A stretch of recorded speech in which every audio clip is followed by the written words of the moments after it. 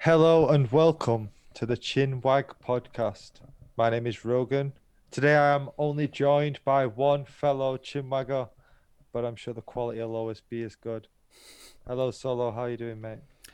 I'm good. And this week I'm going with a good evening Washington, the second state in the USA where most of our listeners are from. So we love you Okay. too. Oh, sweet. Yeah, I've decided I'm gonna just every week I'm gonna tick off another group. Yeah, please do. Uh, yeah, thank you very much for listening. Please shout out in the comments. Tell us where you're from, and we'll yeah, Solo Yeah, will shout you out. yeah, Wonderful. So we're doing a discussion today, as it's just me and Solo. We've both got something we want to chat about. Um, a little bit later, we're going to be doing a spoiler review sort of discussion of The Mandalorian. I've only just got around to finishing it off, so I hope you have as well. But if you haven't, you might not want to listen to that bit, but stay for the first half. yeah. As Solo, we'll be talking about. About the theaters. And that's not me just be for our friends in Washington. That's not just me being British about cinemas. I mean the real theaters. Um, because like the reason I was thinking about this recently was because like when we did the episode with Georgie, which is just two episodes gone with the non-franchise fantasy films, Mm, like off air a bit. Um, oh yeah, it was because I was talking about Throne of Blood, which is Japanese Macbeth, and we just kind of had like a brief chat about like like the kind of state that theaters are in at the minute. mm, And it's like yeah, and so like the reason I wanted to just shout it some love and just kind of talk about the great things that, well, not only just that like theater has produced throughout history, but like the situation it kind of is in at the minute, and like what it still has to contribute to like the future of entertainment mm. is good. Like it's a massive thing. And it's like, yeah, so oh god, where do I even start with this? So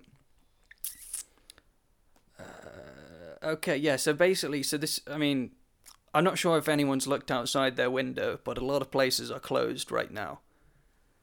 Yeah. And in Britain there's been like like since the start of like the pandemic, like theaters have been like, they've been really like, dude, we need some fucking money here or we're going out of doors. Yeah. And they literally have been, I think if there's been any grants for the arts on the whole, I haven't fucking heard about them. Even if they have, they're insulting in comparison. Yeah, fully. Like literally, I like the one that I've did I write down the name of it? It would have been smart if I did. Oh yeah, wait, hang on. Oh yeah, so the British government, at long last, has put out a thing they've called the Culture Recovery Fund, and so there's now like they've announced they're gonna put 1.57 billion pounds towards like a bailout for some theaters. So that's not even like, I Well, mean like I one hate that it's called a recovery fund because that means like they're fully acknowledging they just let the industry die, word. you know? Ugh. Exactly. It's not even like it's not even don't even have the cheek to be like the bailout fund. Yeah, it's It's like, well, we know you're fucked. So a year after you were fucked, here's the relief. yeah. And is this relief alone or is it a grant? Well, it's how it kind of, well, from like the research I've done on it, it's kind of functions as like a charity fund, like a similar way to like how some of the other grants have worked. Or, well, I mean, I don't know how the rest of the world is doing it, but in Britain, for example, it's like the places have to apply for it, then the government has to acknowledge and recognize that they're allowed to have X amount of this fund. Because this isn't Oh, like I know, like, you know, 1 point, well, let's just call it £1.5 billion just for ease, is a lot of it. I mean, that's a lot of fucking money in, like, mm, on paper. But when you're talking about £1.5 billion for the entire country of what is easily a multi-billion-pound industry, and oh this is the yeah. bailout fund that is a recovery fund. Even this is the first major one they've done, and it's not even costed to like it's genuinely not even costed to cover. I think they said it was like 40% of the Yeah. theaters in the country. I'd be surprised if they can do the four major cities. Mm. Um, Probably being London, Birmingham, Manchester, and maybe Edinburgh. yeah, oh for sure. Or Mm. Glasgow. Would Glasgow not have a higher population than Edinburgh? Um, I think in terms of like, I think like actual like population head, Glasgow has more people, but like Edinburgh has more of the big theaters, if I'm Oh, not for mistaken. sure. Yeah, yeah, Like, but yeah. yeah, So like, I wouldn't imagine that that would stretch to those. I know Manchester alone, growing up and doing a lot of theatre work in Manchester. There's four huge ones on a strip. Manchester's got its little bit of its own West End kind of yeah, vibe, you word, know. yeah, like the Lowry and shit. Well, yeah, I wasn't even thinking of the Lowry. I was thinking of like the Royal Exchange. Um, and the names are slipping me at the minute, but like Mm. there's plenty just there, which you probably require that amount of money, or at least Yeah, you know a decent slice of that pie. yeah, You, fully. Like the fund alone isn't even enough to cover all of England. Never mm, mind like the fact that like okay, even if they were like we're gonna save England's theatre, it's like okay, well, what happens to Scotland, Wales, and Northern Ireland then? yeah, Like, which as you it just say, get like kicked to the wayside. you can't you almost can't take theatre out of Edinburgh. Yeah, like Edinburgh Festival is like it's that's culture. Mm. It's like it's yeah, like the Fringe Festival is like it's it's a it's a cultural landmark in Britain, and like like so many things, like like all the award-winning shows that have come out of that. Like I can't remember if the show that started Fleabag was actually called Fleabag, but this was Phoebe Waller-Bridge's one-woman show that became like this award-winning thing that then launched like she like that became a TV series and like launched her whole career out of it. Oh, actually, funnily enough, which will come full circle to what we're on about later, because Phoebe Waller-Bridge plays L3 in Solo, and yeah, and Okay. like so yeah, her career like fucking launched out of this one-woman show that she wrote that became an award-winning piece at the Fringe, and like it became like a bit of a phenomenon, Mm, and like rightfully so. But yeah.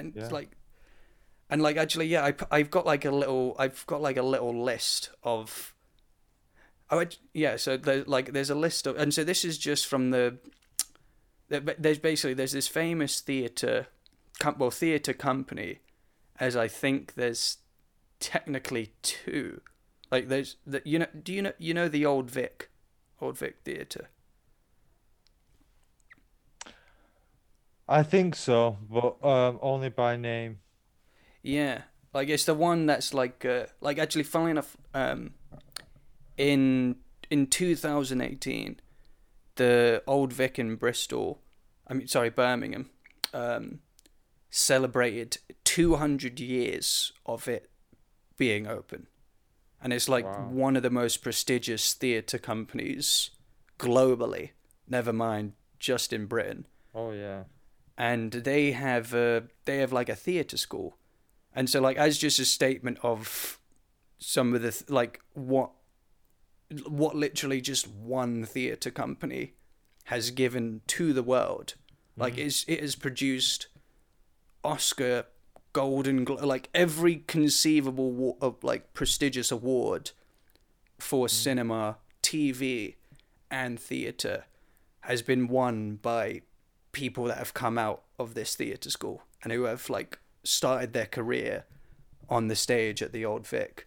Yeah, I think it's telling how deeply embedded theatre is into Britain's culture. Just with you saying, um, wow, I've just lost my train of thought. My bad. Okay. So just with you saying the best in the world, never mind in Britain, if you're like the best theatre production company in Britain or amongst one of the top five, you are amongst one of the top 10 in the world. Yeah, You know, the prestige is that deep, and that's because like theatre is part of our heritage. Like it goes to the literally. beginnings of this country. Like you find theatre in the earliest forms of writing. You know, within the Anglo-Saxon roots of this country. Yeah, So, 100%. Like the Royal Shakespeare Company and the Old Vic Theatre Troupe are two of the most like renowned, like globally renowned theatre companies that there are. and you can tell that by how many British people are in Hollywood. Yeah, word. Yeah. Funnily enough, that leads me back to this list quite well. So like, just so tell me if any of these names sound familiar. And these are people that trained and started at the Old Vic Company. Okay. Daniel Day-Lewis. Oh, I think I might have seen him at an awards ceremony once or twice. Yeah, I think it rings a bell. And oh wait, actually, there's this other one, Jeremy Irons. Oh, okay. Alfred. Yeah, you know, Alfred Ozymandias, you know, Scar. king of our time. Yeah, Brian Blessed, another absolute gangster. Trust me. Oh, actually, no. One who she didn't start. Like, actually, she didn't train at the Old Vic, but after leaving theatre school, her career started there. Dame Judi Dench. Oh, okay. Ring any Okay. bells? Yeah, absolutely. The absolute queen. Yeah, talk about British heritage when I talk about Judi Dench. Innit? Yeah, exactly. There's not a conversation without Judy up in there. What were some of the other good ones? Hang on. Let me flick through the list I had. All right, Pete. Sorry, I always slip up on his name, but I guess he's not as comparatively famous. But do you know Pete Prothelswhite? Yeah. Bruv, come on. Do you know where I'm from? Oh yeah, true. Yeah, actually, Pete yeah, the good point. Is a G. I might have seen every film he's in. Yeah, no, total gangster. Again, trained, performed Old Vic theatre. Yeah, you look at British cinema from like the 80s to the 2000s, like he's there. Yeah, 100%. Who's in it? Oh yeah. Oh, actually, yeah. One. Yeah. Okay. So, Mark Strong, and a Okay. gangster. Yeah.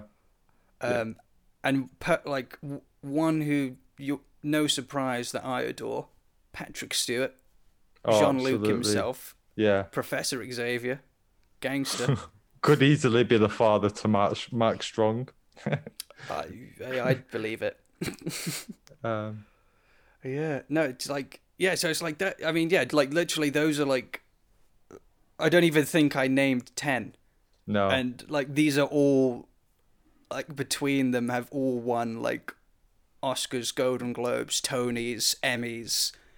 Like I mean like I did, like you don't need to name how many wins each of them have because like the name alone like each of those individual names carries such prestige in and of itself in the global sphere of acting.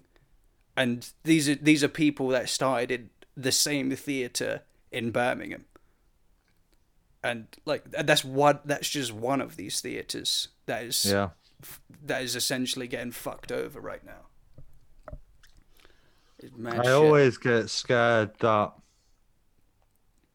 and it shows how much faith I have in the government that, like, how they do their selection process, you know, often depends on who has shares in what Mm, theatre, which leads the, you know, theatre is opportunity. It's opportunity to see something live that will never be repeated again. It's also opportunity to perform, to have people see you. And, yeah. you know, to open windows of opportunity is so essential. And we've closed so many of them off in a year, that the thought that the small independent theatres might not survive. It's Yeah. a devastating thought. I know, but like the mad shit with it is like it's like you have to think because it's not even like it's just excuse me. It's not even like it's just the like the theater, as in like you know what? Just using the old Vic as an example.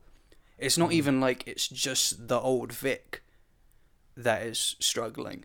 It's like you've got like the costume makers, like the oh meticulous God, and yeah, incredible costumes that are put together for like sometimes for like a performance that will like it will literally be seen once, like yeah, and like wig makers, like like these the kind of things that are like institute like even just like the staff like you know like your mm, doorman like your front of house shit like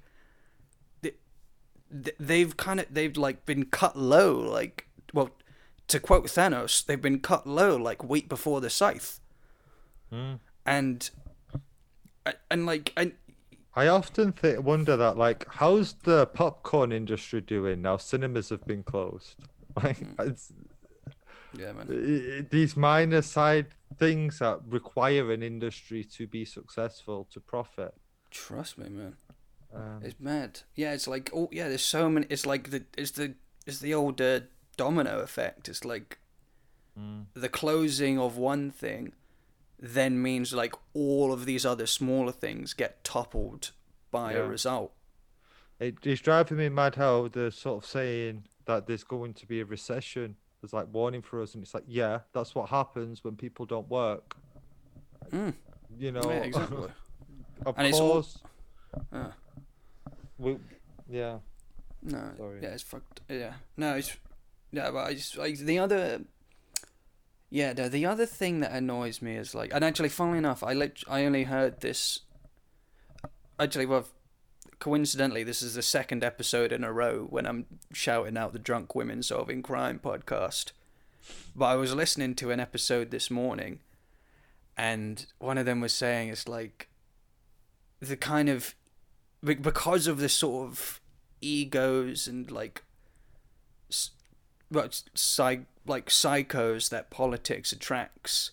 Mm, There's so many of these people that want that see themselves or like would want to be these kind of artist things like and Boris Johnson is literally the prime example because it's like you know yeah, motherfucker had those two shit books they wrote, which are like all failed critically because they were like horrifically racist and just like on top of that were shit writing, and it's the kind of thing where you're like, you don't like, you don't want your politicians to be making decisions out of ego because oh God, no. it's like yeah because you either have to look at it's like okay why aren't the arts being supported is it one that these conservative motherfuckers don't want to put the money into an industry that doesn't put money into their pockets and puts money into the country and the pockets of artists, or is it that they've got such bruised egos about the fact that they can't do these things and they either hate themselves for it or hate the artists for the fact that they can and are trying to spite them for the fact and Yeah, I think it's some kind of twisted combination of both, where I genuinely believe that there's a large. th- I've read an article where 6% of the population is somewhat narcissistic, which you Mm, think that might be small, but that's actually like overwhelmingly huge. So yeah, like these individuals that are on that more severe narcissistic side, let's call it 2%, you know. Now they are what we know are power driven people. Do you yeah, know? So where do those that 2%, where do they go? And I think I'd like to believe, and I do believe that in the lower levels of government, people do it to make change and to make change happen. But I don't think it stays that way when it gets to the higher levels. mm, I think yeah. there's either people are good-hearted and they say, "No, I've had enough of this," and they leave, or they're twisted. Um, and I there's know, the and people who like the corruption, who like the dirty tricks.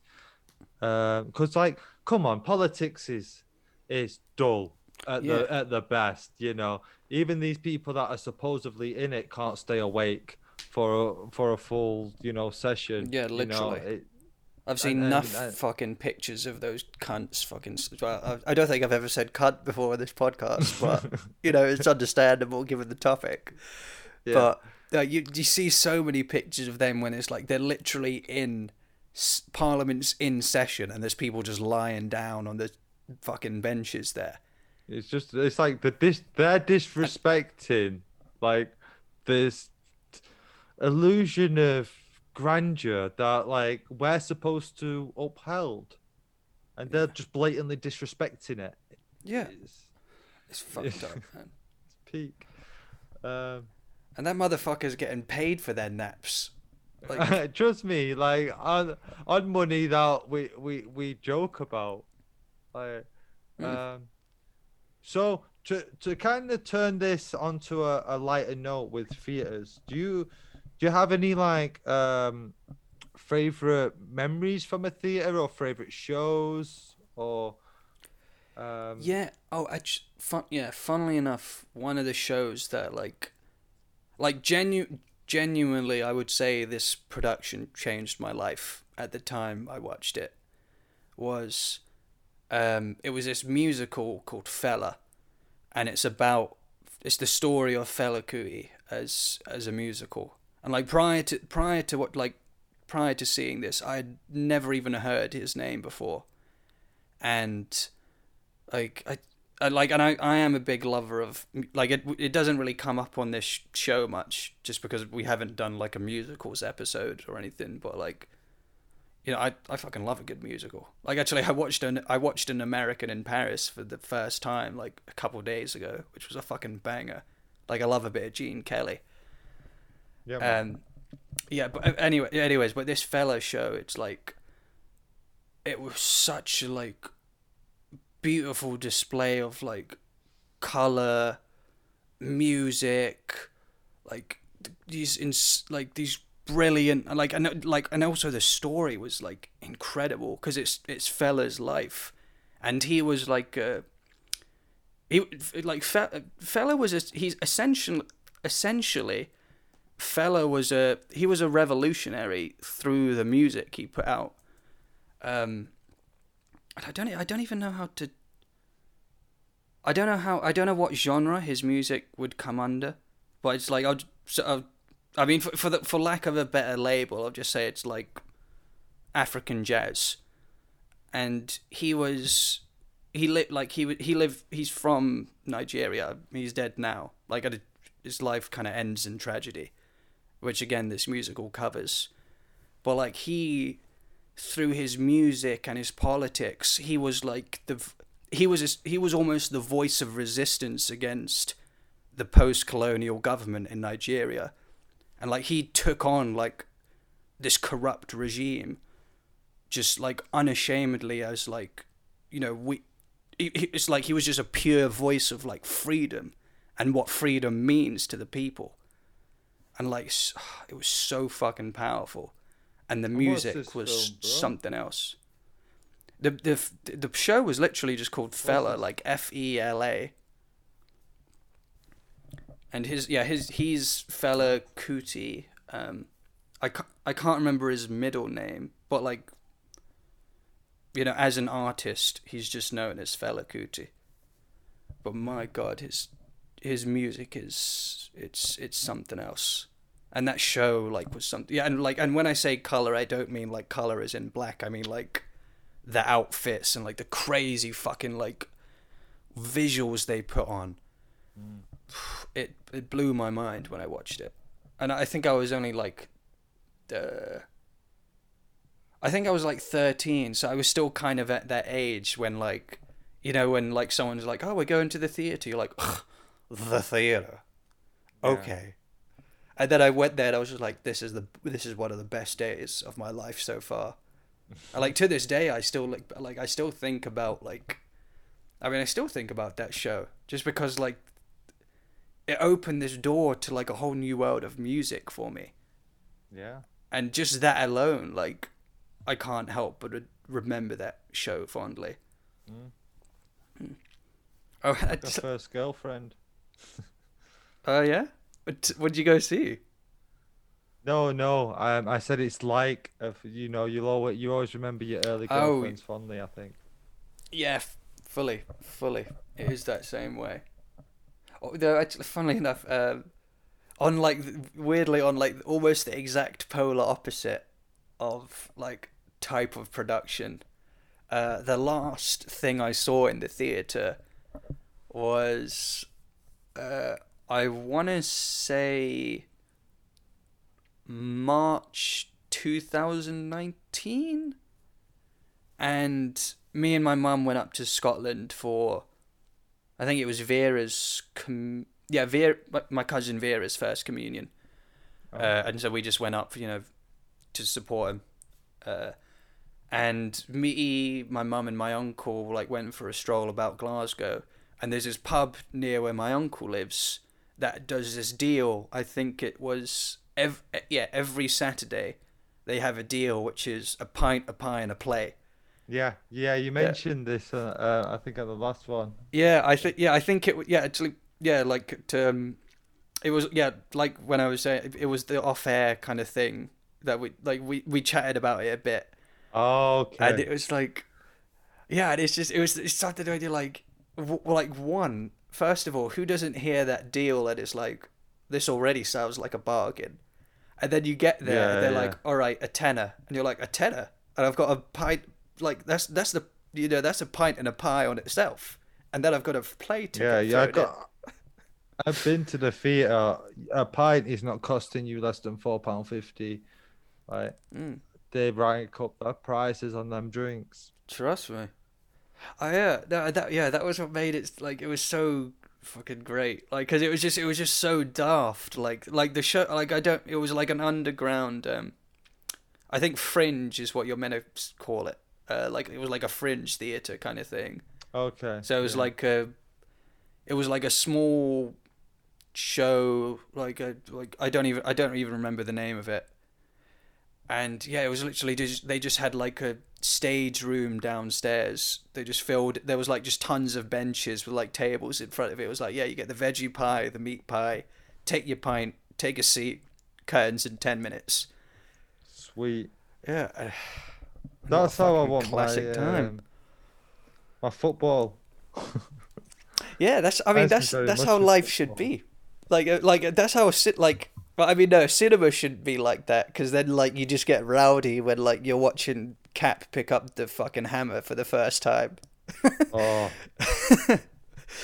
Like, I don't mean, I remind know, me. yeah, bro, I know, like, I shouted, like, in that, when that happened, and I wasn't even, like, hammered, I was just gassed. Yeah. It Uh, was the fact that it had been teased in Ultron and then like paid off for was just. I yeah. mean, Kevin Feige's on some next kind of mushrooms, you know. Oh, 100%. 100%. Him and those Russo brothers, they've found the secret sauce. Trust me. Uh, Uh, yeah. No, but it's a good, like, yeah, I mean, just to kind of go back to what we were saying, but it's like, you know, I'm glad that there is this, like, relief fund that there is. But I'd say, like, if you want to kind of, I'd say that, like, the best way to kind of support the theatres at the moment It's is opened the doors. oh yeah, no, yeah, that 100%. Like they are like actually in some of the articles I was reading, they are trying to like um the producers are trying to like push the government. Like this article I read was only on the 2nd of February. Um and they were like they're trying to encourage like some sort of like you know we had that like eat out to help out kind of scheme. Oh yeah, that And one so that then put us back into lockdown for the mm, next foreseeable. Like at least with a theater, you can close off seats and stuff. You can yeah, make it manageable. But what you can't do in a 100%. restaurant, Exactly, yeah. Like that's the thing. Is especially like the pubs, yeah. you're So gonna exactly. close the So theater. The theaters are not the pubs. That was just hypocrisy. It was just stupid. trust me. Like yeah. I mean, it goes back. Like it goes back to what we were saying about the fucking dickheads in Westminster. But we'll leave them out of it. But Yeah, what unless was they'd I like gonna to come say? on the show. Yeah, unless they want to take us on. um, God, that would oh, be oh yeah. fun. So basically, there's like the theater producers are trying to like push the government to be like, look, you know, we can make this safe. Here's how we can make it safe. Now let Mm. us open up the fucking doors, you bastards. Yeah, And well, I guess it's like we're still too early to see how that debate's gonna go. But I, my I, fuck, I hope it goes well. I swear they like hardly even closed the doors to the theaters like during World War Two when like bombs were dropping, you Bro, know. literally, And when I was reading the old Vic's history, one of the only times it closed is because it got partially destroyed in the Blitz. Like, and it was shut for like just over a year. And that's yeah, like, and in that's its because it got 200-year hit. history, yeah, exactly. In its 200-year But history, it shut for the longest period of time because there was a world war going on and it got bombed. yeah, Like, and they oh, just literally had to rebuild it before they could open it. It was mad shit, man. it really is. Yeah, Yeah, but yeah, hashtag save our theaters. yeah, big up, Although, man. like, I Big don't up. think money's gonna do it. You have to allow the theaters to operate. They Mm, have to, one way or another. They just have to. yeah, no, 100%. Um, 100%. yeah. So solo, I got round to watching Mandalorian finally. Yeah.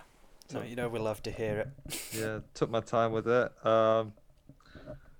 But where do we start with it? Do we start at the beginning? I think the Ahsoka was a big moment. I knew it was coming. I'd had the whole pretty much the season Mm. spoiled by the time I watched it. Um, Ah. I thought Ahsoka was dope. What did you think to Ahsoka?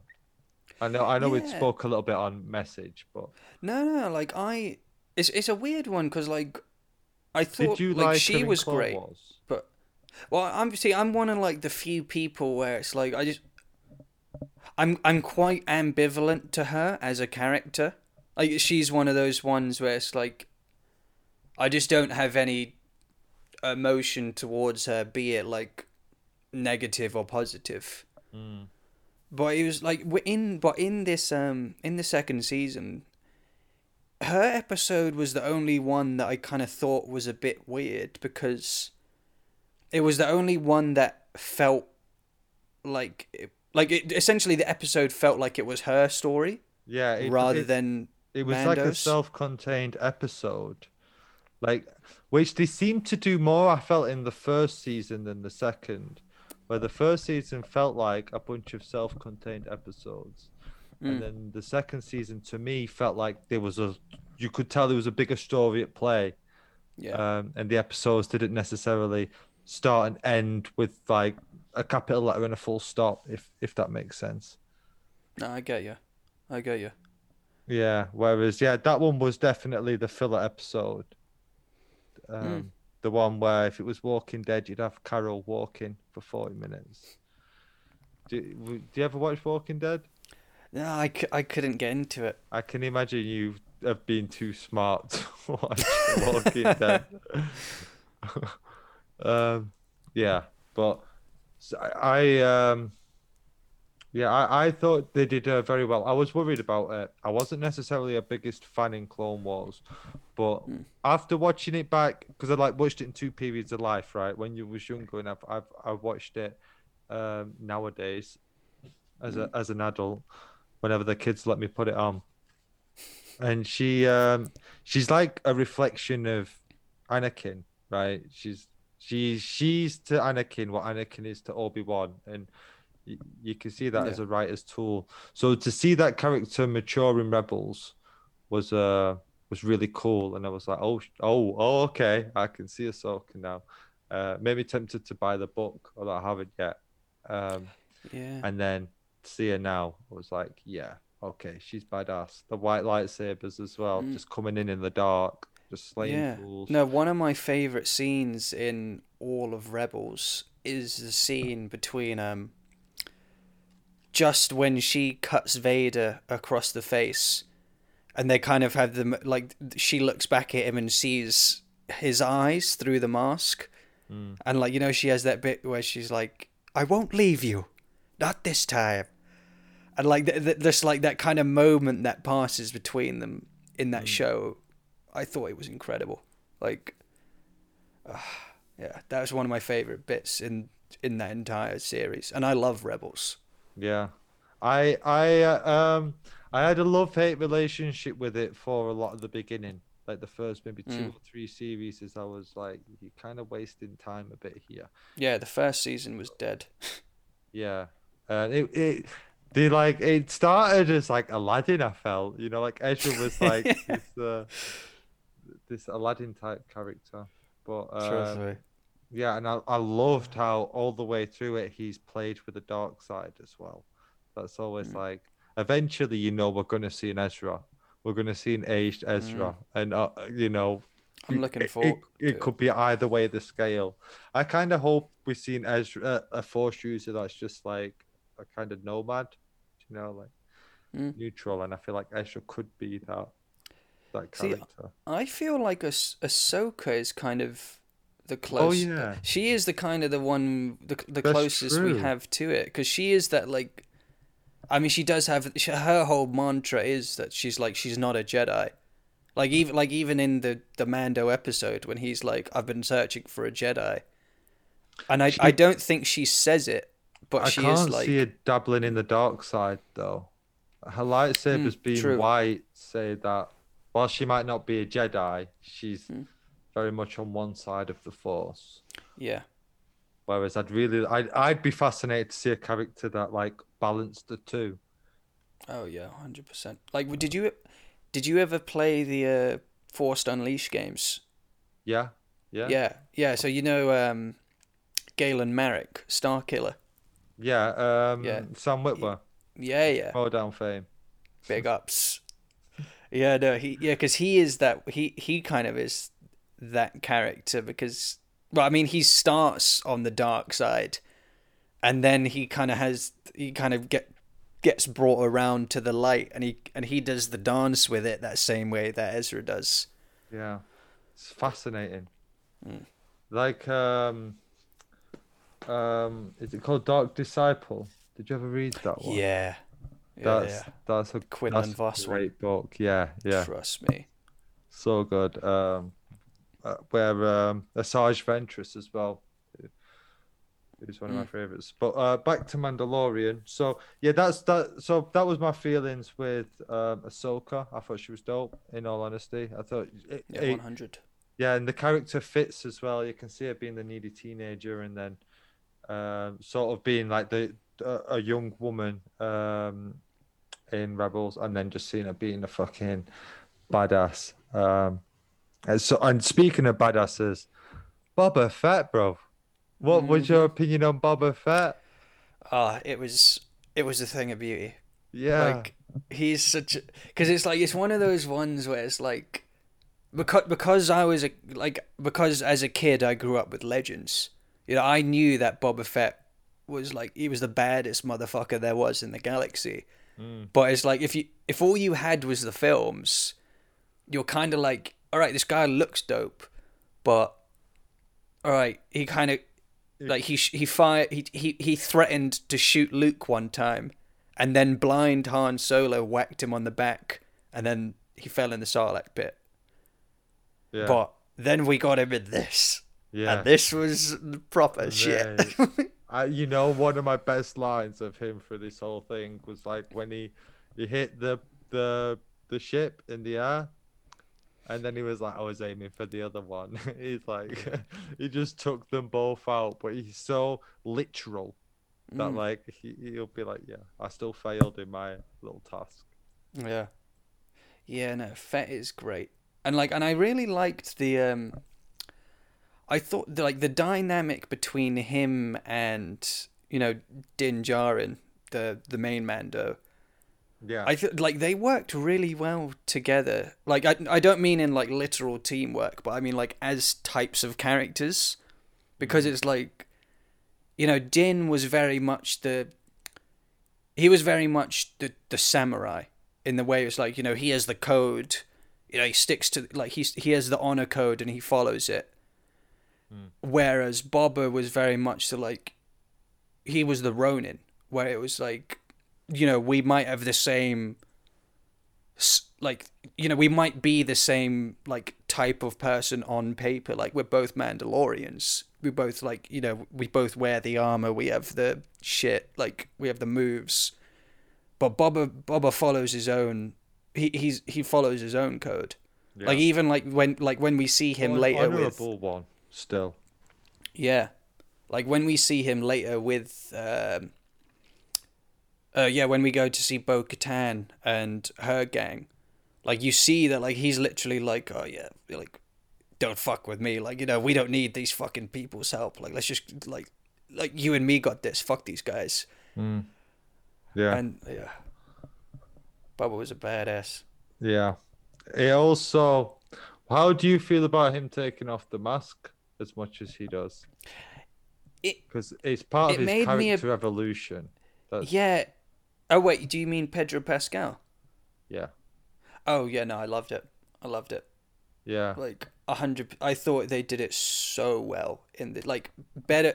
I mean, obviously in the first season we just had the one moment between him and IG-11. Yeah. But in this one, I thought it was because it's like how it worked as a story device was. I mean, the second one was beautiful in my opinion, but when he takes the helmet off, there were three, right? Because he had to do it at the machine, and his face was scanned. Yeah, and then it was with Roku. Yeah, and then obviously the first one was season 1.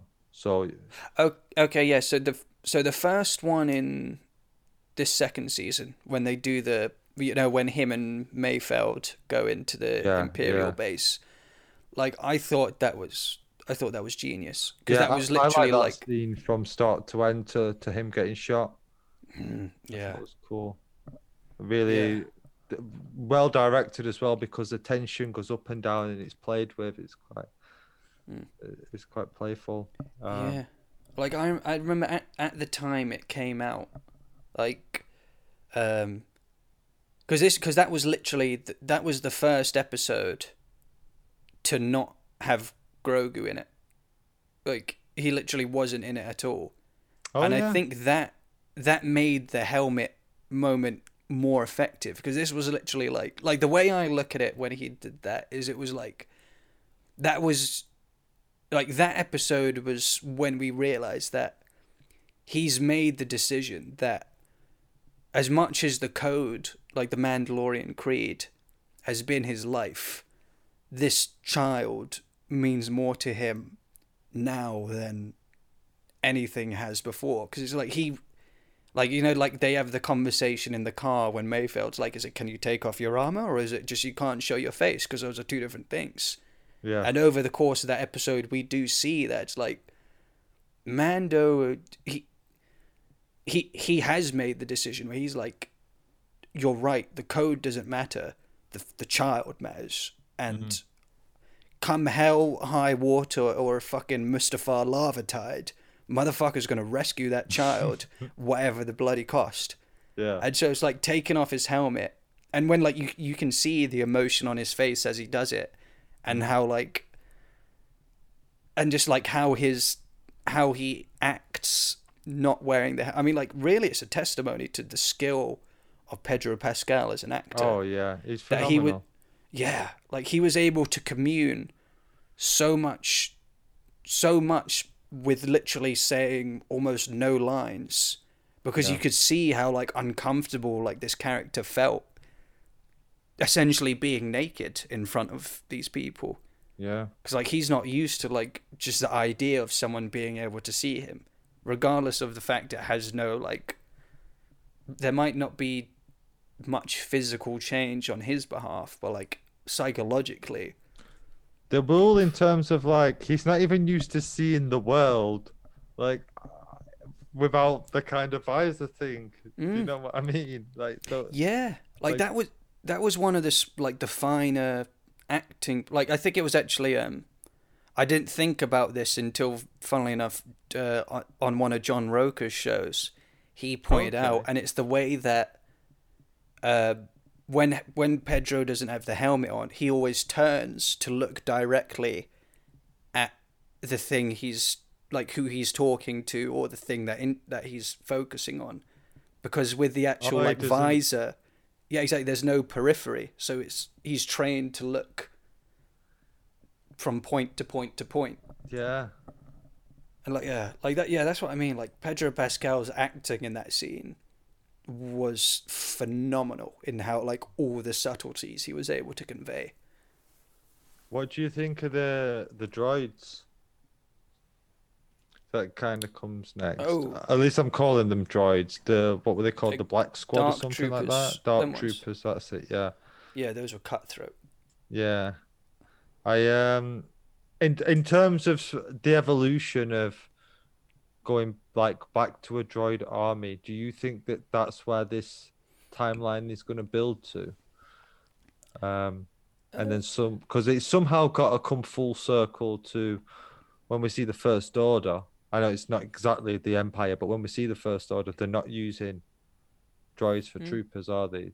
You know. Yeah, no, the way I, no, actually, funnily enough, the way I kind of look at that is, because I think I think it's in the finale episode, Dr. Pershing, you know the cloner scientist. I can't remember the actor's name, annoyingly, but he has a line where he explains the reason. Like basically, it's like they changed. They made the Dark Troopers into droids instead of like exosuits to make them more efficient and more like fit for the purpose they were actually designed for. And I think it's that Dr. Pershing. yeah, like yeah, that's the cat. Yeah, it was that. I can't remember the actor's name though.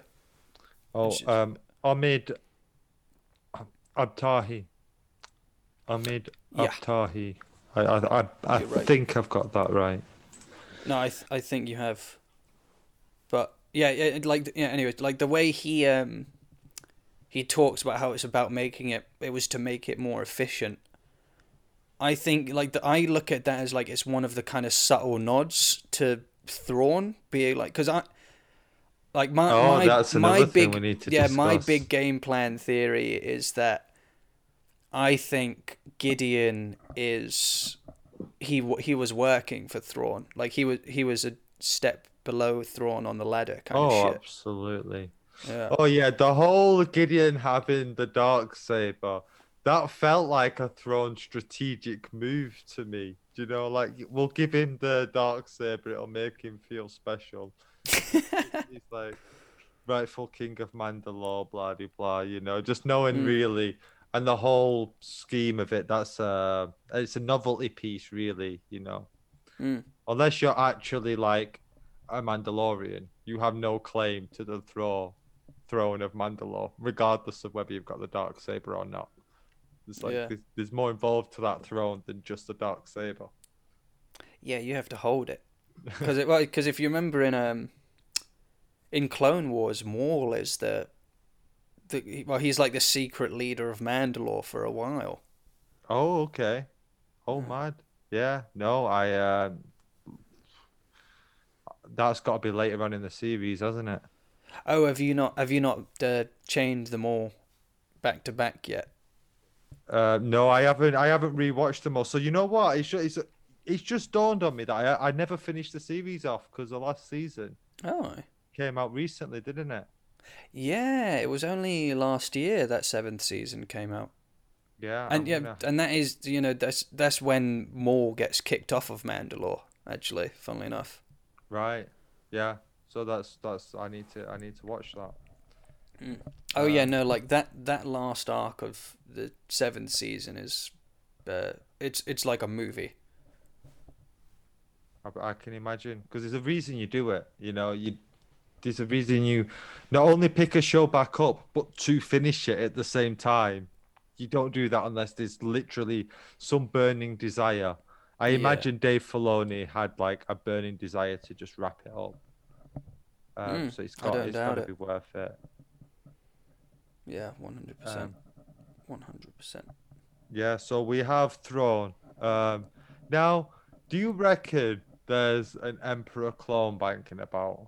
And I shudder in my spine to say such a thing, but like, there's now that infinite possibility that there are Well, Emperor clones. my kind of well, actually, yeah. Well, this is what I was kind of saying. Like, I have a sort of like my kind of theory of what the sort of long game in regards to like a kind of setup to the First Order kind of shit is I think that Thrawn, we're gonna kind of get a bit of an adaptation of the Legends arc that he was introduced in, which was the Heir to the Empire arc. Like we touched on it a bit in the first episode this season, but basically, uh, and like I'll explain how I kind of think it ties in, which is that, well, for one, the actual time period the Mandalorian is set is it's the exact same time period as the Heir to the Empire story. Oh man, Yeah, so chronologically, we're actually in the same timeline as when Thrawn in Legends came back from the unknown regions to rebuild the Empire. But how I think it's going to tie together is that in that show, I mean, in those books, sorry, he has a project called the Mount Tantis project, and that's his secret weapon is he's making a clone army. And I think they've kind of adapted that with I think like Gideon's kind of in charge of the canon version of that, because you see in what is it, the third or no, fourth episode of this second oh, season, that there's do you that kind of think clone that's lab. why they want Groku's blood I think that's to? exactly why they want Grogu's blood. That it's like they want to make like, because I think that those were like Snoke's like early stage Snoke thingies that we saw in that fourth episode, and so I think they're kind of taking that concept from Legends of when, okay, so Thrawn's secret weapon was this clone army. What if we take that, shuffle some details, and instead of a clone army, he's working on the Snoke project and getting a clone for the Emperor to work. And so I think we're gonna see more of the kind of threads from Heir to the Empire Mm. manifest in like the next like like in Ahsoka or the Rangers of the New Republic shows. Yeah, I definitely can see a connection between Groku and Snoke. I Yeah. think the Emperor one it'll be something different than Groku. Mm. I think the Emperor will have preserved himself somehow, and because there's talks of that with his master. His name's Um, past me. Plagueis. Plagueis, yeah. There's talks where Plagueis could like Yeah, I think preserve there is himself. a. I don't remember what I read it in, but I think like the sorry. there's like a canon thing, like as part of the new Disney canon, that is like apparently when Darth Vader threw him down that shaft, the Emperor's he sent his consciousness out of his body and like it flitted off to Exegol. And Okay. that's so it's I, like his kind of spirit is active. yeah, I've heard that. That's why I assume like the how the Emperor's clones come about will be like a self-contained story, but I could see the experiments on Grogu leading to Snoke. Mm, mm. That Yeah, that makes that's what I think too. yeah, fascinating. So we may as well get to the final part of the what I would consider like the biggest things that I immediately wanted to talk about, and that's Luke. And I'd say everything with Luke under a hood, I thought was fucking dope. Yeah. When he lit the green lights. Now, I already knew it was Luke because, like I said, it had been spoiled. So, like, I knew the Jedi that Ahsoka was referring to was Luke. Do you know what I mean? So it was kind I of spoiled, and I would have loved to have known. Had I had an innocent mind, would I have known it was Luke? Because I don't even think I would be thinking of that possibility. uh, So to like not know, which it just serves me right. Like you've got to watch it when it comes out. You've got to get it done, or it's gonna get spoiled. mm, But when he lights that green lightsaber, I'm like, yes, because yeah, no. I feel like we kind of lack the quality of like fight cinematography and choreography and that we can do today. The sequels kind of lack it, so we don't have like the footage of Luke just tearing apart literally what we saw. Yeah, man. This is the first time we kind of got that, and I was like, this is so sick. And then he took his hood off, and I was like, no, no.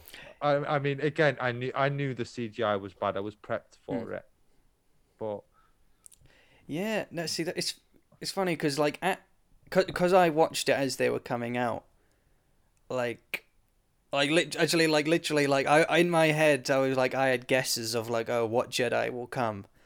And then it was like literally when like you see the X-wing come in and there's like, oh, it's an X-wing. And then when Cara Dude's like, what, one X-wing? Like as soon as she said that, I was like, no yeah, yeah, fucking yeah, way yeah. is this gonna That, happen? Like I was that literally like, there's no way Luke is about to fucking come in here and slaughter all these duds. Yeah, that was another thing. The one X-wing. I think that's the point where it wasn't seeing the X-wing go past. It was the comment of one X-wing. Well, Yeah, I know a motherfucker who's got one trust X-wing. me, trust me. Like yeah, but it's like, but yeah, it was. Yeah, because actually, because even though like when that was happening and like when I saw, because it's Luke still wearing his Return of the Jedi outfit, so I mean I recognize that because I'm a fucking nerd. But again, like when he threw the hood back, like I was expecting it to be just a different actor, Mm. and it was for me quite jarring because I mean, Oh, I guess I don't know how well, but I don't think we've mentioned it many times on the podcast. But like, I all my skills, like film craft wise, are in like editing and post production. So I do like I'm terrible for noticing all those super small details. mm. So it's like as soon as he threw his head back, I was like, "That's no, this is like." As like literally as soon as he did it, I went into like super over analysis mode and Yeah. like picked out all of the little problems right away, and I was just like, well, now I'm annoyed. I think a big thing as well is like this series, a lot. I mean, obviously visual effects have been used, but a lot of practical effects were used. Like there's Mm, loads of different sort of puppetry models of Grogu and stuff. Do you know what I mean? And a lot of yeah, the aliens, I'm calling them aliens because yeah, there's so many creatures. They're like the built oh, prosthetics and stuff. So for you to mm, go from right, watching, this built-in environment to ultimately a digital face that's just like really uncanny. It just, yeah. like you It say, it it was felt just really jarring. exactly, and not only as like an effect, but also like tonally, you're kind of like like because it is literally like, I mean, they even said in the gallery thing for the first season, part of what they wanted to do was to go back to these practical effects, Mm. because that was what like that was where a lot of the magic kind of came. And like Grogu is really the like, I mean, he symbolizes that magic, because it's like that's just a puppet, but Mm. but so much emotion comes out of it. Like Oh, you get trust me. so you're so invested with this kid. It's like when like my dad's girlfriend was round with us one time, and we were rewatching the episode where Grogu gets kidnapped. And at the end, where like you see him in his little like mini handcuffs lying on Yeah, I the was bench just after he's just been thinking. stunned. Yeah, she was like, "Oh my god!" Yeah, And that's a puppet. well, yeah. And like When she's not even watched the rest of this show. She's watched 10 minutes, and she's already like super empathetic for him. yeah, when Gideon's like put the shackles on him, like, what do you mean shackles? Um, yeah, the show does it incredibly well. Mm. But that is Star Wars because it's you have that amount of love for R2 in the 80s, and then um Yeah, well, and then I don't know, the prequels are a bit dodgy in terms of I don't know who would be your equivalent, because your sequels like BB-8's got all the character. That's like mm. BB-8's the guy for that. I don't know who it is for the prequels though, I guess because it's they're just sort R of two brought again. back. It is. I feel like for slightly diminishing returns. Yeah, I agree. Yeah, which is unfortunate. But yeah, I love Mandalorian. Mm. I love the first season. I love this season. I love what it's doing for the show. How it's building out the show. I think John Favreau's an absolute master at the game. Yeah, Um, I do find it funny how like there's more MCU directors involved. So there's definitely an umbrella within true. Disney of like MCU and Star Wars working together, which I think is sort of they're not necessarily copying the Feige model, but I think Feige is like um I think they're consulting with him, because I noticed that Peyton Reed was a director in this one who Mm. did Yeah, the he did. Spider-Man films. Yeah, he did the second episode this season and the finale episode. Okay. And then it's interesting to see Robert Rodriguez's name pop up as well. Obviously Yeah. not necessarily of MCU fame, but just of fame. Oh, yeah. Actually, following up to going just to kind of go back to the magic of Grogu again. Like one of my favorite videos I've seen, definitely all of last year, was the video of Robert Rodriguez and Grogu, where it's like Rodriguez is playing his guitar, and whoever's doing the puppetry for Grogu has got like kind of vibing along with him. Oh, And brilliant. it's brilliant, and it's only like 10 seconds, and again you're like, hey, look at the little green dude vibing along with Rodriguez, but He's like like he's that's like not even Groot. real. What? Sorry? He's like Groot. Oh yeah, 100%, It's one like hundred what percent. Groot's got, Groku's got, and giving him a name was mad. Yeah, He's yeah, got this like telepathic language through the Force. yeah. I loved that. Like that was Yeah, one of I did. one of my favorite bits was that when Ahsoka and him are kind of having well, when Ahsoka Din brings Grogu to Ahsoka, and they kind of have the Jedi moment between the two Hmm. of them. I love how they bring. I love the philosophy of the Force. How it's like almost chi, and like you have to be quiet to hear and stuff. Mm. Do you know what I mean? Like you Yeah. hear No, it. 100%. It's in silence that you hear the both the things, and then the Jedi's follow that quite deeply. Yeah.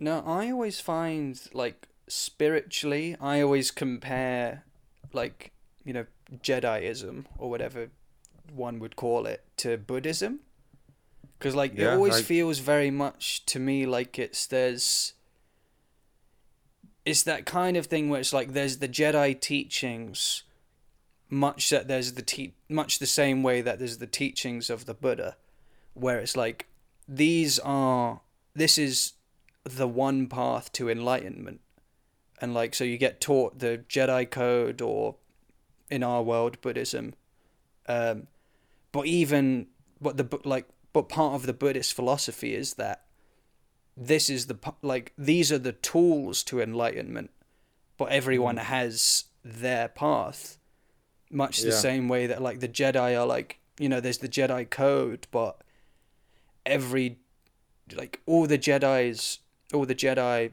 rather are individuals, and it's like they all have a different thing.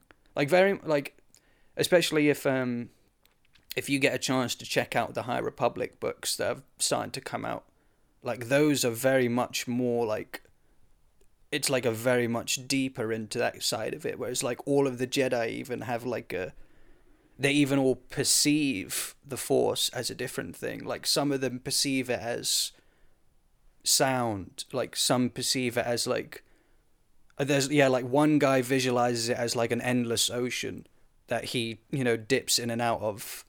Mm. One woman sees it as music, and every different life form produces like a different sound, and like all of these crazy things. Like I think Mm. like there's another Jedi that's like, oh, it's a tree, and the wind blows through. Like they all have these like really beautiful philosophies of this I'm kind of sure enlightenment. Yoda talks at one point as like it being like little flames, you know.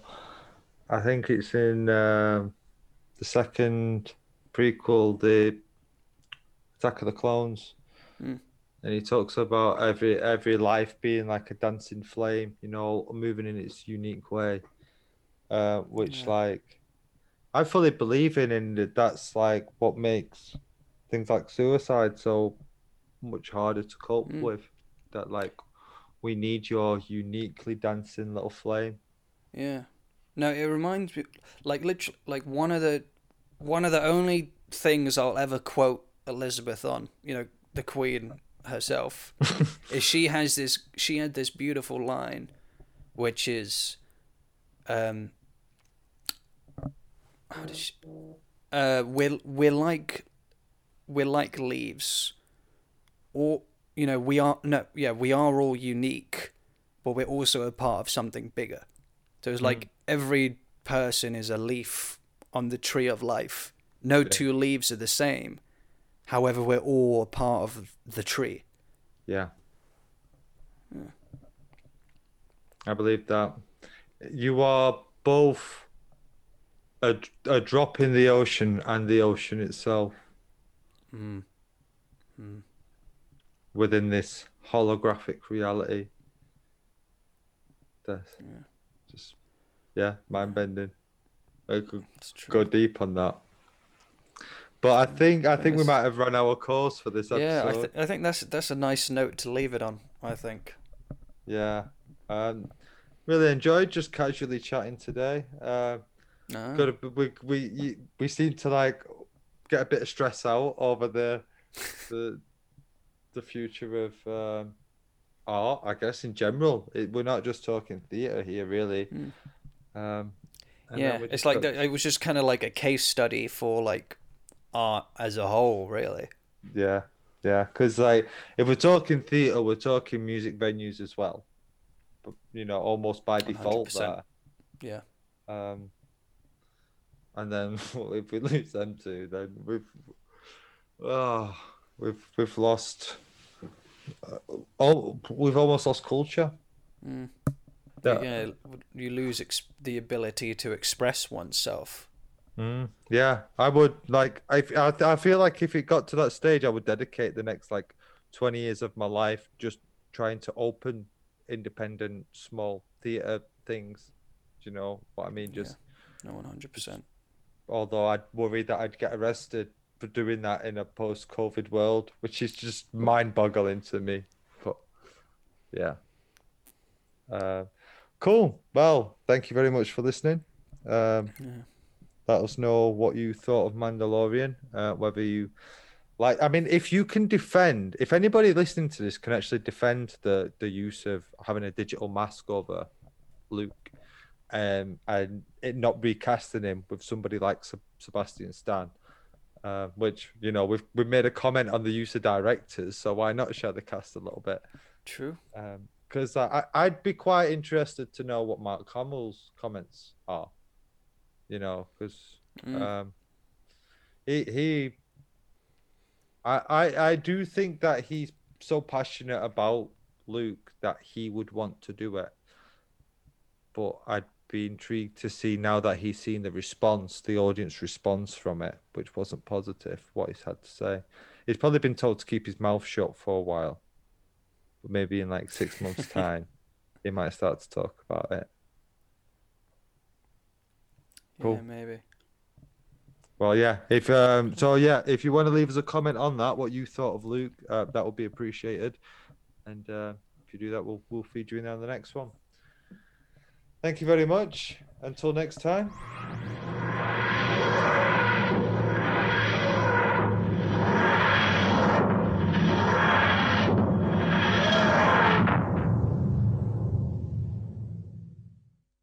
Hello, it's Solo coming to you from the edit.